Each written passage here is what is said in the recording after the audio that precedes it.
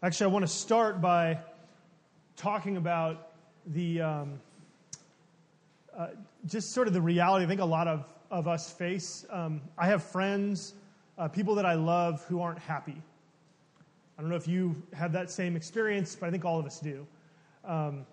These are friends who will come to me when life is difficult, and they'll talk to me about stuff, when life is falling apart. And actually, normally, it's what happens is that just in the general course of conversations as we're talking, they'll talk about the things in their lives that aren't going well. Just in normal conversation, they start talking about the problems that they have, the struggles that they have, the issues that they have at work, at home, with marriage, with dating, with school, all these different sorts of things. And as they tell me about their problems, I often ask them, like, so how are you handling this? What are you doing about it? Or, just as I know them, I know I've got one friend who medicates his problems with drugs because it just makes life easier. I've got another friend who can't handle life without being in a relationship. No matter how destructive that relationship might be, it just makes her feel better to feel loved by someone, even when that relationship is not good. And it's especially hard when you feel like you know what they're supposed to do, right? And then you give them advice, and that's exactly where God's people are in the book of Haggai. Okay? That's the situation of Israel when Haggai was written.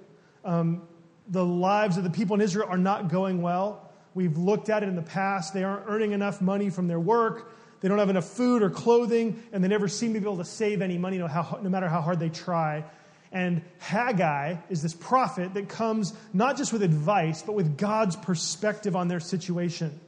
And so let me read to you just Haggai's advice, or Haggai's expression of what God thinks about their situation. We've seen this already before. This is from Haggai chapter 1. It says, I think you can read most of that. It says, "Is it a time for you yourselves to dwell in your paneled houses while this house lies in ruins?" What God is saying here through Haggai is God is saying the problem here is that you're neglecting me.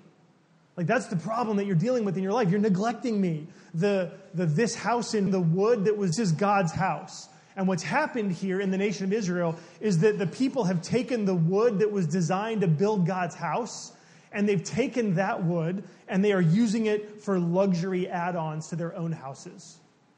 Okay, that's what the paneled houses are. It's these luxury add-ons. They're taking God for granted. And so God says, thus says the Lord of hosts, consider your way. Go up to the hills and bring wood and build the house, that I may take pleasure in it and that I may be glorified, says the Lord. And so God says, come and build my house. God's telling them, look, your problem isn't your work. It's not your food, your clothes, or your money. It's not your relationships. The problem is that you're looking for all those things to make you happy, and they can't. They won't. They can't make you happy without me. I'm the only one who can give you true satisfaction in life. And so God is saying, come back to me.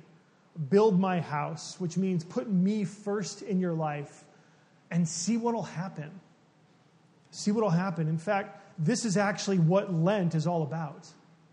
Right? Lent is designed, this season is designed for us to re-up with God. I mean, it's basically what we're doing. We choose to give up something, and it's not even something bad, but we choose to give up something just to rehearse in our lives that God is more important to us than whatever else we want. Right? That's what Lent is. And so Lent is now, through Easter, when we are experiencing the life of Jesus. Right? We're denying ourselves so that we can devote ourselves even more to God. So I'm giving up sweets. And so, what Mike with those donuts, that's incredibly tempting for me. Thank you, Mike. But if I say it out loud, the temptation diminishes a little bit, doesn't it? So that's helpful for me. So when we want what we've given up, in that moment that we want it, we can say, Jesus, I want this. Truth be told, Jesus, I want this, but I want you even more. Jesus, you are more important to me than anything else in the world, so I'm going to go without this for a time. That's what Lent is. And so what we're looking at here, where God is saying, look, come back to me, re-up with me, devote yourself to me, put me first. This is God's advice. And the question for us is, what is Israel going to do? Because in the past, if you look at the past, you read some of the other prophets, what they do actually is they take Haggai and they tie him up and they throw him in a pit and they say, if you ever talk to us again, we're going to fill this pit up with water. Okay? That's typically the fate of the prophets of Israel. And so are they going to listen to Haggai in Haggai's word that came from God? Let's see. This is what verses 12 and 13 tell us. Here it is on the screen. It's also in your bulletin. It says, then Zerubbabel, the son of Shealtiel, that's the governor, and Joshua, the son of Jehozadak, the high priest, with all the remnant of the people, obey the voice of the Lord their God and the words of Haggai the prophet, as the Lord their God had sent him. And the people feared the Lord. Then Haggai, the messenger of the Lord, spoke to the people with the Lord's message.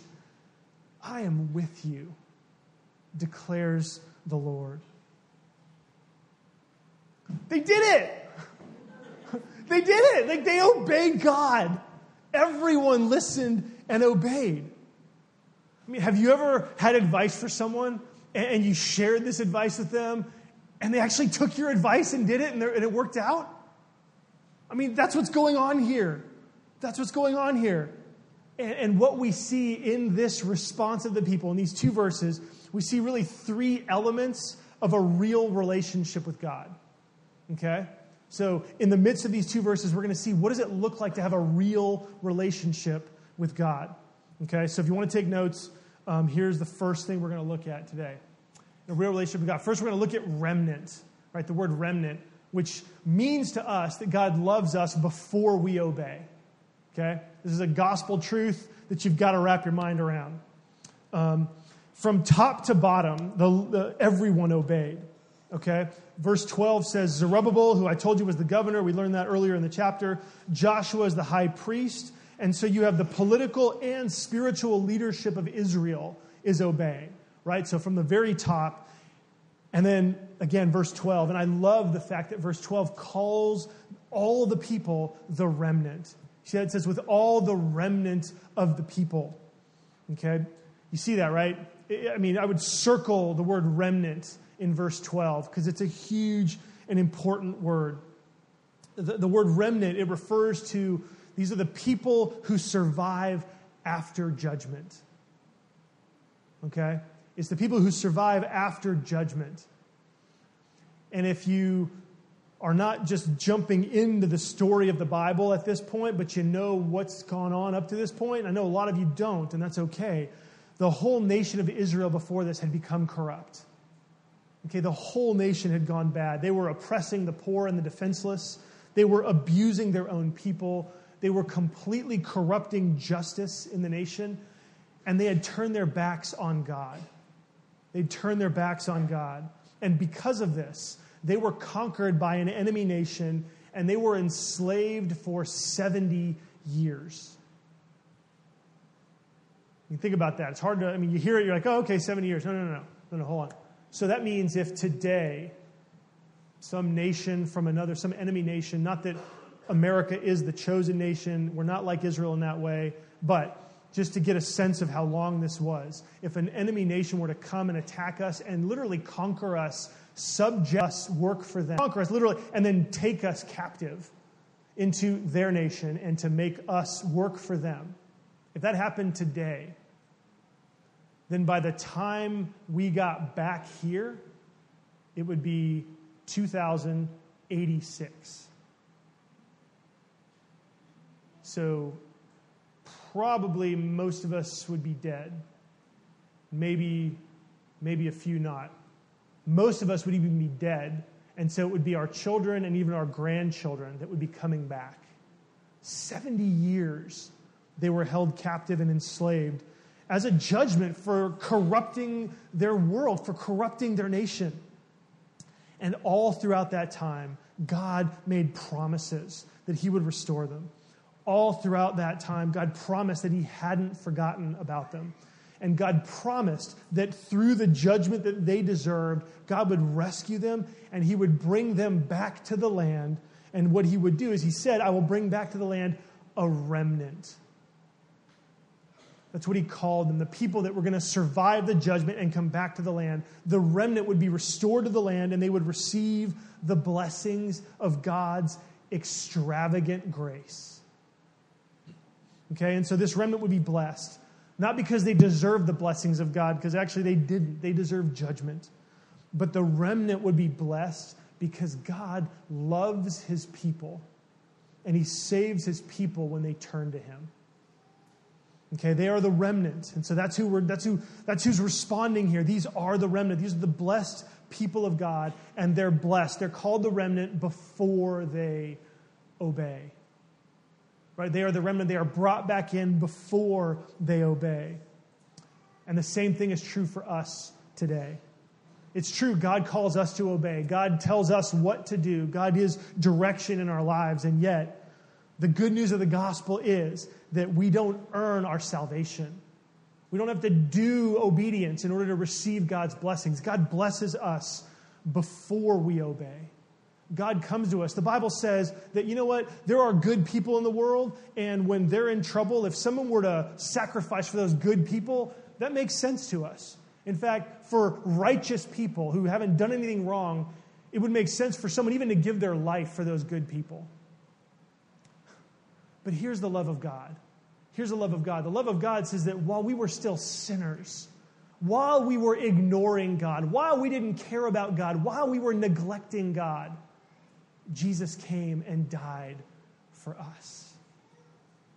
And so before we obey, before we do anything, before we even think about God in our lives, Jesus has come. God has come first to love us and to sacrifice and to give his life for us. And so this is the gospel, that God's promises persevere even in the face of our own disobedience. Here's Romans 11, verses 5 and 6. It says, so too at the present time there is a remnant chosen by grace. But if it's of grace, it is no longer on the basis of works. Otherwise, grace would no longer be grace. So we serve a God of grace, which means you don't have to work for your salvation. You don't have to earn the blessings of God. You turn to him. God wants a relationship with us, and that relationship begins with us trusting in Jesus, period. If you turn the direction of your life to follow Jesus, you receive every blessing in the heavenly places in Christ. And that is good news, that we are saved before we obey. So the remnant is the remnant before they obey. It's not guilt that motivates us to obey, but it's God's love. And this actually is what produces a real relationship. Okay? It's not servile fear. It's not rote, mechanical servitude. But what God wants from us is a relationship that's based on love and grace. And so he moves first. He comes to us first so that we would understand that and experience that. Okay, so that's what the remnant means. Now, the second piece of a real relationship with God in this passage is obedience. And obedience is us prioritizing God. Okay, we saw this before, kind of in the middle of verse 12. It says, they obeyed the voice of the Lord their God and the words of Haggai the prophet. So before we talk about their obedience, I do want you to see that, right? The word of God is the word of Haggai. You see that in verse 12? They obeyed the voice of the Lord their God and the words of Haggai the prophet as the Lord their God had sent him. So the Bible is God's word. I want you to see that here. The words of Haggai the prophet are the words of God. So the Bible is the thoughts and the feelings of God. The Bible is God's mind and heart given to his people so that we would know what God thinks. And the people heard the Bible and treated it as though it were from God. And they didn't just hear, but they heard and they obeyed. They heard and they obeyed. They did what God said. We're going to look more specifically at what their obedience looks like in the weeks to come. And I know, though, so today I kind of want to zero in just on this concept of obedience. Okay, because for some of us, obedience is a little bit of a bad word. The idea that we have to obey anyone seems to sort of subjugate us into the role of like an employee or a servant, and people don't like that. For a lot of people, the idea of obeying, having to obey, even if it's having to obey God, there's a loss of freedom. There's a loss of being able to think for yourself. And what I've seen with so many people in my own life is that I think that what drives people is they think, can I trust God enough to actually commit to obeying him in everything? I think that's sort of the crux of it. Like, I don't know if I know enough about what God would say to me in order for me to trust him enough to obey him. And I would say that I think you can trust God enough. I think that you can trust God and obey him if the God that you are obeying proves himself to be trustworthy. I think that you can if the God that you're obeying has himself come to earth and identified with your own struggles, your own sins, and your own temptations. I think you can if the God you're obeying loves you and has proven that he will do anything for you, including experience torture and death, humiliation and shame. Not for anything that he did, but because he was standing in your place. When we're talking about a God like that, I think you can trust him enough to obey him. Because he's proven that he loves you, that he cares for you. He's proven actually that his way of living leads to forever. Jesus came and lived a life that is so different from the life that we would live. Because even if we don't feel like at the core of who we are, we're selfish, we still tend to live our lives oriented around serving ourselves. But Jesus came and gave his life in service for others. And the resurrection of Jesus means that God has put his stamp of approval on Jesus' life and actually said it's wrong for him to be dead, and so brings him through death and out the other side of death. Jesus is living forever. He's living forever, which means if we're on the path that he is on, following after him, we too will live forever. That's the kind of life that will last forever. And so, what does obedience look like today in your life? What does it look like for you to obey Jesus? Let's think about this, both the positive and the negative. First, the positive. Are there areas right now where you are obeying God because you love him? Like, are there things that you're doing in your life that you wouldn't do if you didn't love God? You think about that. Think about that. If there are, here's what that means. That means that you are devoting your life, or a portion of your life, you're devoting your life to doing what God wants.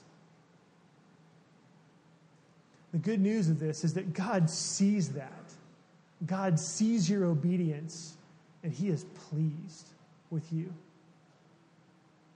God knows every motivation.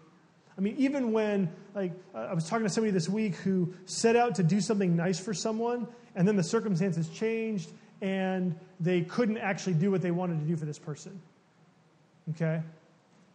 And they were telling me about it, and I said, well, gosh, you know what? Here's the good news. God knew what you were trying to do.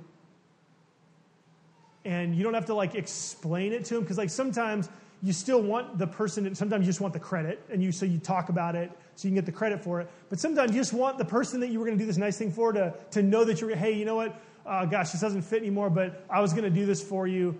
like I was going to make you breakfast, but you already ate, that kind of thing, right? And you want to let them know, just not because necessarily you want the credit, but because you want them to know they're loved, right? The good news is that every time you are motivated out of a desire to love God and to obey him, God sees that and he's pleased. In a book that is, in lots of other ways, very confusing, in the book of Job at the very beginning, there's this amazing scene that is very mysterious between God and Satan. God and Satan are up in heaven, and God's like, so, Satan, what are you up to? Which is weird. And Satan goes, well, I'm roaming around the earth here and there, which is also weird. And God says, hey, have you seen my servant Job? There's no one like him on earth. He serves me with all of his heart. The story goes on, but for me, I stop there because I think, wow. Like there is God bragging on Job. But we have a God who sees. That's what he's called. There are people who have been completely alone and in the darkness where nobody understands them, and God has seen them, and so they call him the God who sees. And I just want you to know that in every area of your life where you are obeying God, where you are doing what he says just because he says it and you love him, that God sees that. And there may be sessions where God is saying, hey, angels, come check out Mark. Hey, angels, come check out Michael. Come see what he's doing. Did in our obedience. Do you see what she's doing? Where God is truly delighted in our obedience. And you just need to know that. You need to know that your Father in heaven sees it every time you do it, and he's pleased.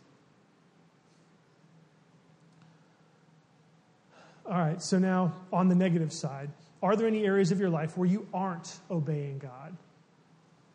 Are there areas of your life? Think about that, right? God says, consider your ways. Consider your ways. Are there areas of your life where you are not wanting to do what God wants? I mean, from what we've seen already, God would say, do you think that life's going to work out well for you? Do you think this is going to work out great when you're living this part of your life apart from me? There's a bit of like a pleading with Haggai, what we've seen earlier. Consider your ways. Like, why are you doing this? Like, don't you see how life doesn't work out when you disobey? And so for us, for you today, what could you do this week that would turn this area of your life back to God?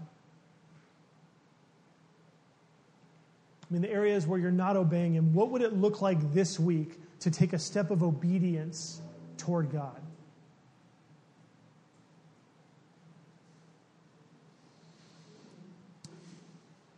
I think this passage teaches us that obedience is the fitting response of someone who wants to honor God. Obedience really is a way to show God how much you care about him. Obedience says, God, I care so much about you that I will reshape my life around what you want.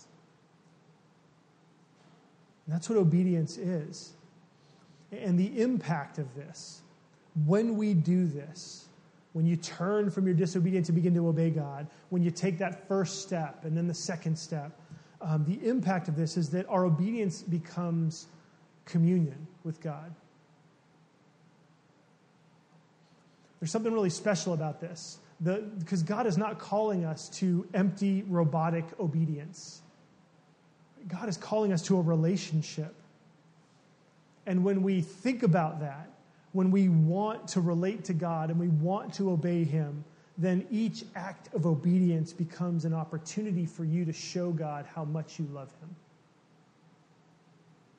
And that totally reframes the way I think about obedience.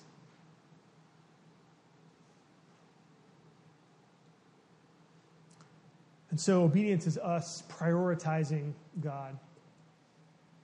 The third thing in this passage is, I think, more complicated, and it's fear. It's fear. And what we're going to see is that fear is a surprising expression of family love.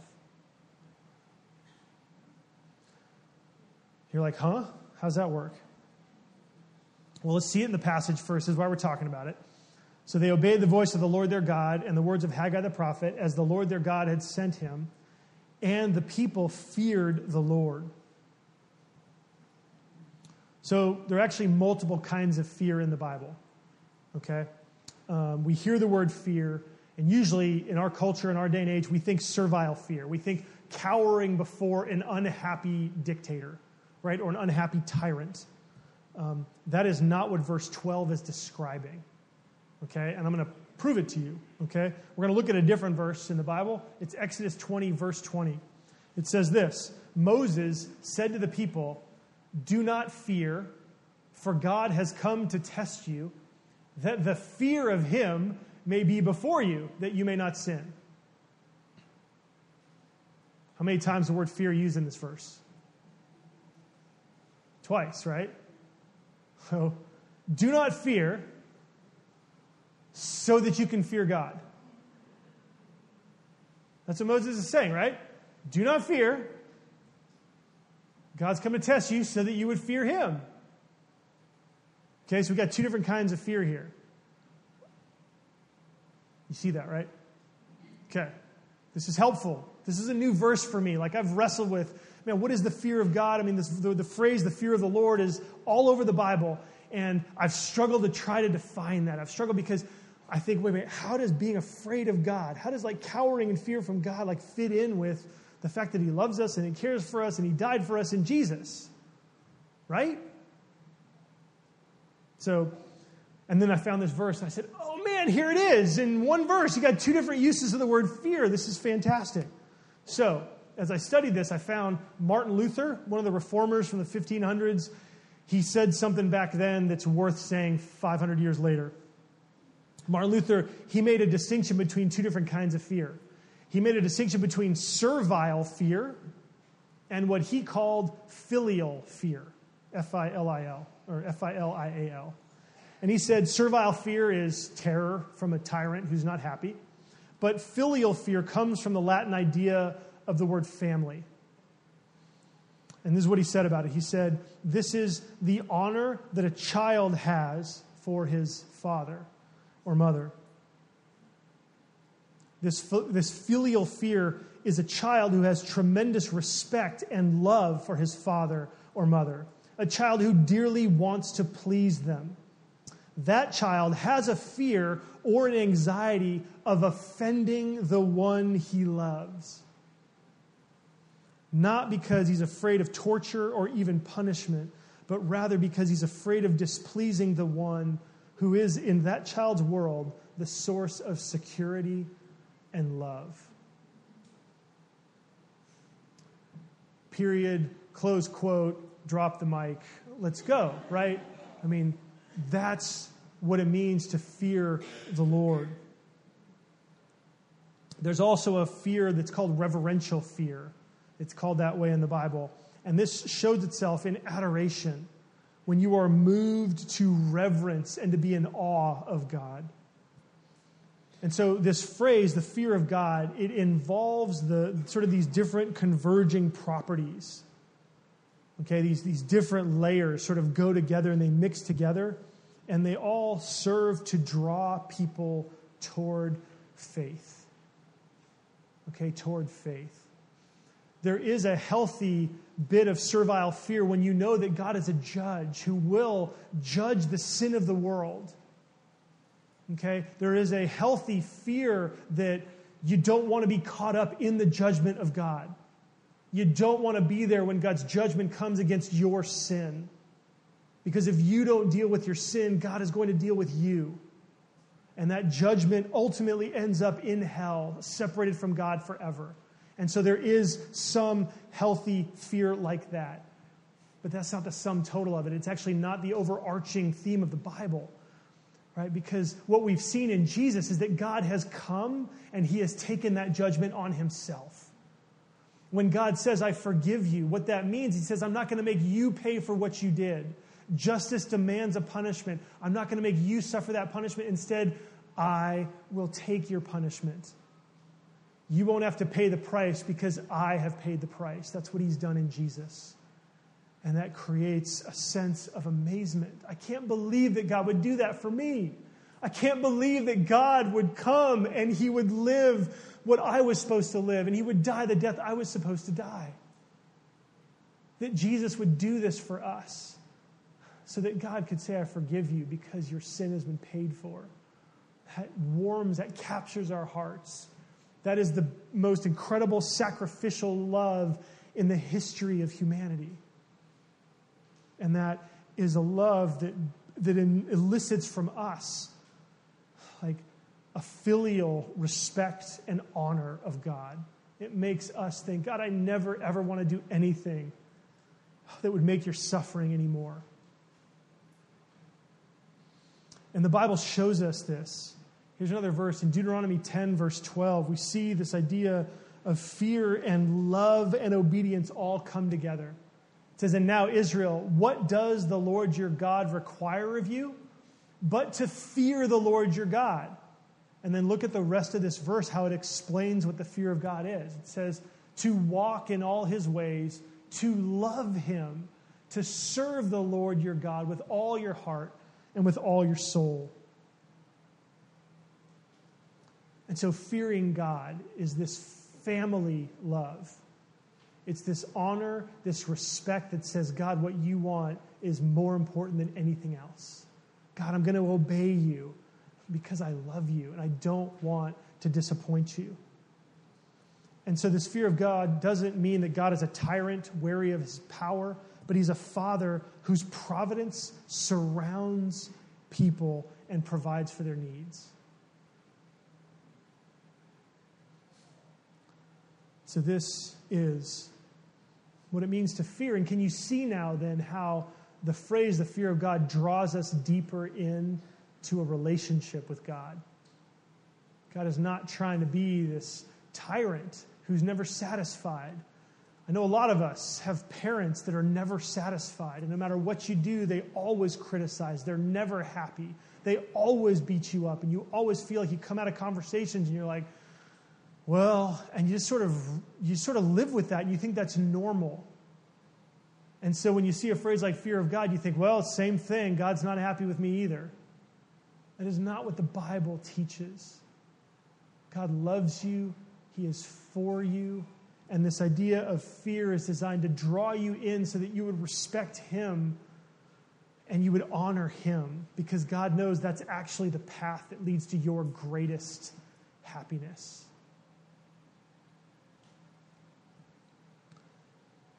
And so this verse tells us that when we live in a relationship with God like this, right, when we live as remnant people who embrace the gospel before we obey, we know that God loves us first. When we obey God by prioritizing him, when we have a healthy and honoring respect and awe of God, here's God's response.